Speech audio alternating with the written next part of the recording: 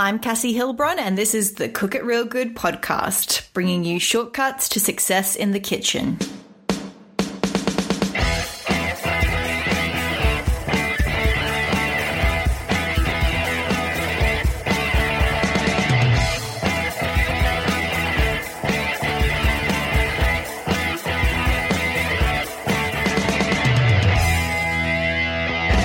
This week's episode will teach you how to achieve better home cooking through science.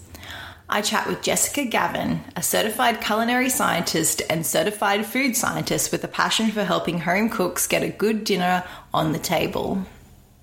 On her website, jessicagavin.com, she inspires her readers to embrace the science behind cooking. She's worked full-time in research and development as a nutrition formulation scientist for 12 years and has been food blogging for over 7 years. In that time, she has earned an associate degree in culinary arts, had 2 foodie kids, James and Olivia, published her first cookbook, Easy Culinary Science for Better Cooking, and launched a recipe app. She recently quit her job to become a full-time media entrepreneur.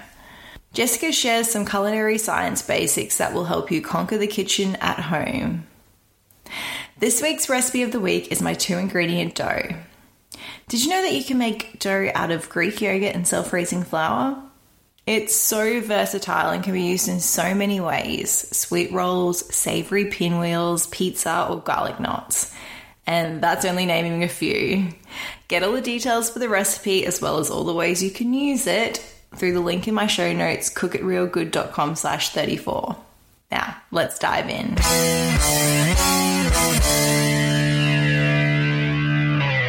Hi, Jessica. Welcome to the podcast. Oh, happy to be here, Cassie. Thank you. I'm so happy to have you. Now, before we get into today's topic, can I please ask you, when was your last cooking fail? My last cooking fail was actually pretty recently. I just renovated my kitchen and I decided that I wanted to officially break in my oven by testing a new pumpkin bread recipe for the holidays. And so I had gotten my bread and everything ready in the oven. And after a short period of time, I started to smell some burnt Christmas spices. And I quickly realized that after I went out to the store and bought an oven thermometer, that my oven was 50 degrees higher than the recipe called for. So instead of 350, it was at 400. And so I realized that, when I'm, looking at my oven and, firing it up, I have to make sure that, I also look at that kitchen thermometer, because if, that is off 50 degrees, that's going to totally change your end product. So it's something that everyone can buy that you just put into your oven. It's very inexpensive, but it will be, a lifesaver in the end. I really want to get one. I find that every house that I ever move into, the oven is just like drastically different, and yes, that would really just help take the guesswork out. Because usually I'm like, okay, well, now I know that to cook potatoes it takes 20 minutes, not 30 minutes in that one or whatever. But you're right, if you know exactly what temperature it is, that's really going to help. Yeah, and I've just learned to not rely on that dial, because you set it and then the oven beeps and you're like, okay, it's ready to go. But over time, as you use your oven, or in my instance it's brand new, it can get out of calibration. So it's good to kind of know every time, and every day, like how it's going to perform so that you get the best result. Now, I know it's going to be a good podcast episode when we've already got an awesome tip in the first 2 minutes. So I'm really into this. Awesome. So Jessica, in your past life, but I guess you still are, you were a culinary scientist. Can you tell us what is culinary science and how can we use it to become a better home cook? Yes. Culinary science is this fascinating blend of food science and culinary arts, which really allows you for deeper understanding of how foods interact from a chemical, physical, and sensory perspective, and then applying that into your daily cooking and baking. It's really combining that theory and practice and intuition that you gain over time to really help you gain confidence in the kitchen. And I really feel that culinary science can empower you as a cook because, you start to really understand the how and whys of a recipe, and instead of just following along. And this really takes that guesswork and mystery out of the process so you can truly enjoy those tasty results. Yes, I like the removing the guesswork because sometimes that's where we end up getting in trouble. So you develop a lot of recipes for your blog, jessicagavin.com. What do you consider when you're developing a recipe? I really like to think about, what is that end taste and texture that I want to achieve? And knowing this, I can then figure out, what essential cooking method do I actually want to use? And that's why it's really important to have that understanding of the science behind those cooking methods. And also, selecting, the right type of meat, cut of meat, or type of vegetable is also really going to drive, what cooking method you're going to choose. So let's go into those cooking methods. What are they? The 3 general cooking methods that I kind of like to categorize these things into is the first is dry heat, the second is moist heat cooking, and the third is a combination of both. And I'll, briefly go into each of those so you could better understand kind of what I'm talking about here. Yeah. For dry heat cooking, that's when you're going to use fat or hot air to actually cook the food. And what it's going to achieve is this really nice, brown colors and layers of flavor. So those techniques that you would use in that particular method or category is broiling, grilling, roasting, baking, sauteing, pan frying, and deep frying. And so, for example, if I really want to get this nice, beautiful, crispy, golden crust on a piece of halibut, then I'll use, a dry heat pan searing technique. And something I also wanted to bring up in terms of a concept that every one of us enjoys, but we might have not, put like the term around it. And this is what creates yumminess in food. And it's called Maillard browning. And I don't know if you've heard of it before or not, Cassie. I actually was speaking to someone about this just the other day, but I'd never heard of it before. Well, from food science, it's a really important concept because Maillard browning is this complex chemical reaction that happens when there's a presence of high dry heat. So like all those different techniques I was describing can create Maillard browning. And it's this chain reaction of flavor compounds that are created. And from a technical side, I guess there's, amino acids that react with these reducing sugars that are naturally found in food.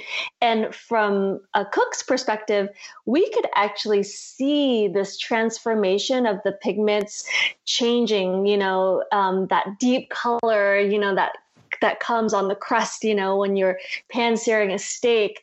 And then this only really happens when that surface temperature of the food reaches 300 degrees. So you're going to have to, put in a temperature that's a little bit higher to have that browning to occur. So, if you think about it, like raw cookie dough, it tastes pretty good on its own, right? You're not supposed to eat it raw, but it still tastes really good. It tastes sweet. You're like, all right. But then the moment you put a tray of cookies and in the oven, you walk away and you just start to smell all of the, wonderful brown notes, all the cinnamon and vanilla and spices, and just it's completely enticing. Well, that's Maillard browning and caramelization all happening together to create new aromas, flavors, and colors and textures. And that is why we love food, is this browning reaction. So that's something that's exciting when you're using dry heat cooking. So I definitely wanted to bring that up just in case people are like, why do I love food? It's Maillard browning in most cases. Definitely makes sense. Okay. And then the second category that I mentioned is moist heat, and that's either using water, steam. And what this is really water is one of those really interesting and important tools in cooking. the changes in the properties of water, just by manipulating temperature is amazing. I mean, you're doing techniques like poaching, simmering, boiling, steaming, or even freezing, at some point to preserve foods, all with the use of water and manipulating its temperature. So if I wanted to say quickly cook broccoli and I want it to be bright green, fork tender, but I don't want to lose too much of its inherent nutrients, I'll steam it, in that moist heat cooking environment. And then the last category of cooking is a combination. So this really falls into braising and stewing. When you really want to convert like a tough, inexpensive cut of meat into something super tender.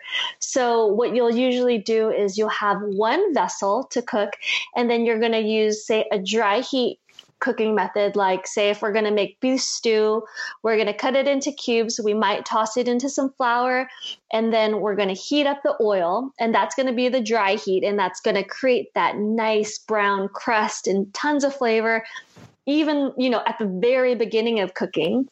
And then when that's done, you're going to then, add your different braising liquids that's going to simmer and basically break down any of that really tough connective tissue called collagen that's in the meat, and then turn it into this really luscious gelatin that's rich and makes the sauce super tasty. But, that all only happens if you give it a prolonged cooking time and a prolonged simmer, say between 250 and 300 degrees, to be able to really melt down that connective tissue. So it needs, a moderate heat for a long time. And then both of that dry heat and moist heat is going to give this double power to make super delicious foods. That's one of my favorite things about stews and casseroles. But I love recipes where it's like in a slow cooker and they don't braise it first. It loses so much. I mean, it might be like a little bit more of a step, but it's so worth it for that caramelization of the meat first. And then over time, you're right, when it gets to that like fall off the bone, fork tender, now I have to go and cook a stew. Hang on. I know. Like, I'll be back in about 10 hours. Yeah. No, I agree. That's, even though, I always keep in mind when I'm developing recipes for my readers, like, okay, how can I make it easier for you? But I think when you skip that step of that dry heat cooking where that Maillard browning is occurring, you're losing out on a ton of flavor. And yes, you could add spices and, and salt and pepper later, but there's something different. There's a depth that's lost if you don't do that dry heat cooking first. So if you have time and you can do it, I wouldn't skip it. That's a great idea. And I've never really thought about the cooking methods being in these different categories, but now that you've just explained them, I'm like, light bulb, why have I never thought about this before? It's really simple, but it's essential, I think. Definitely. And so how can we use our knowledge now of those cooking methods to help us elevate our food? Well, I think that, just understanding those basic cooking methods and techniques really brings awareness on, okay, what tools and equipment am I going to grab when I'm getting ready to make this recipe? And I understand why I used this type of pot or this type of skillet instead of a cast iron. And then also just knowing like what ingredients to choose to really achieve that desired taste and texture outcome, and understanding why you're doing these steps to, make more delicious foods. Definitely. And I think that everyone's going to be going for that dry heat now. now that they know there's a time and a place for sure. Now that they know about the Maillard reaction, they're like, I need that. Yes, I need it in my life. Especially when you were talking about cookies before, then I was like, yeah, we really do need to pause this podcast. I need to go and eat some food. Yes, let's make cookies and stew and we'll all be better off in life. Exactly. Now, what are some tools that, say, like the every person can have in the kitchen that will help us to improve our cooking today? There are two essential tools that I feel every home cook must have. And the first is a digital instant read thermometer, because that's going to give you instant data without guessing on, what's the internal temperature of, my food, so that I know when to stop cooking, so that you can nail that perfect doneness, for example, if that's a meat or even cakes. Like I take the temperature of cakes all the time as well. And also, as we're talking about the cooking methods and, say if we're going to deep fry something, it's super important to have a thermometer to know what the right cooking temperature is, so that it's not soggy, it's crisp instead. And then also, especially when you're doing moist heat cooking, you're going to want to know what's the difference between poaching temperature versus simmer versus a boil. And those all can change very quickly. So it's really important to have that thermometer, so that helps guide you along your cooking journey. And then the second is a digital scale. I know a lot of people might not have it, but it's really affordable, and it's really going to change your cooking dramatically, because it's really handy when you're, say, portioning out food and you have like, say, a pound or something of salmon, and you want to cook it into, cut it into appropriate portions and sizes, or if you're going to especially bake and you want to have exact quantities instead of relying on volume and cup measurements, which can, change depending on the day of how you measure it and how dense your product is. So it's going to give you, better consistency and more predictability in your cooking. And for me, when I develop recipes for my readers, I always measure and report grams and ounces, so that they can get as close as to the same results as possible as I do in my own kitchen. So it's just taking out one of those elements that could cause failure. So definitely grab an instant read thermometer and a digital scale. They're two great options. I know that my thermometer has been a lifesaver. I don't overcook chicken anymore, but I love your idea about measuring the temperature of cake. What a great idea. Yeah, I've found depending on what type of cake it is, between, say, 180 to 200 is a good sweet spot to know when it's done. Because, you could do the toothpick method, but it just really depends. Like if you've got chocolate chips in there, it's really hard if the chocolate melts to know if the crumb is, ready. So it's just a helpful way to like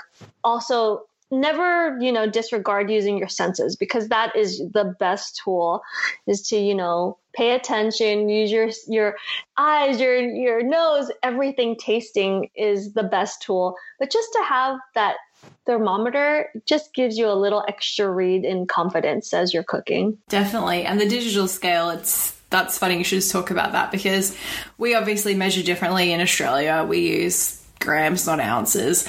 And so when you have those recipes where things are in both measurements, it's so much more helpful. And I find that if you are measuring in cups, which I do for my American audience, even our cup sizes are different here with you guys. So yeah, it's a good idea to have a scale. That's why I started doing that for my audience in, different countries, because I was like, if we're using different volume measurements, like how could we ever be the same? So I felt it was really important to give both of those measurements for sure. Yeah, and there's obviously like some recipes where it actually doesn't matter because the amount is so negligible, the difference, that you will get a very similar result. But there's some, you're right, where it actually has to be the exact amount, and having that digital scale is going to save you a lot of heartache if it doesn't work out. Agreed. Now, do you have any advice for my listeners about becoming more confident in the kitchen? Yes, absolutely. From a culinary science perspective, I really feel that science is just this framework for discovery. It doesn't need to be intimidating or scary. It really can help you. And every time you step into the kitchen, you're running your own edible experiment, which is really exciting and fun if you think about it in that way. And so just make sure, as you approach your recipe, read the recipe instructions first, ask yourself, what is this step trying to achieve and what cooking method, am I doing? And then figure out, as you go through it and you finish the recipe, why did it work? Or why didn't it work? And if it didn't work, what needed to be changed or what could you do better next time? And so really, there are no failures when you're cooking, just revelations. So over time, as you start to read more about the theory and then you apply it, your intuition with cooking will grow. And then as you start to trust your senses and you start to practice cooking and baking more often, then you will become a more confident cook. So just never stop being curious and learning in the kitchen. I love that. One of the things that I love most about your website, Jessica, is in your recipes, how you do give that kind of information as to what's going on from a science background. And I know you have a lot of sort of like how to or why is this kind of posts there as well, which explain a whole host of things. Where can people find you and get that information? You can find me at my website. It's jessicagavin.com. Also on Facebook at Jessica Yee Gavin, and then Instagram at Jessica_Gavin, and at Twitter at also Jessica_Gavin. So I'm all over the internet. You can find me on social media. So I'm so excited to connect with you and help you in any way I can. Well, that was the most interesting science lesson I've ever had. I'm definitely not asleep and I'm following it. So I really, really appreciate you giving us, and it's so full of tips. I know that people will love this. So thank you so much. Thank you, Cassie.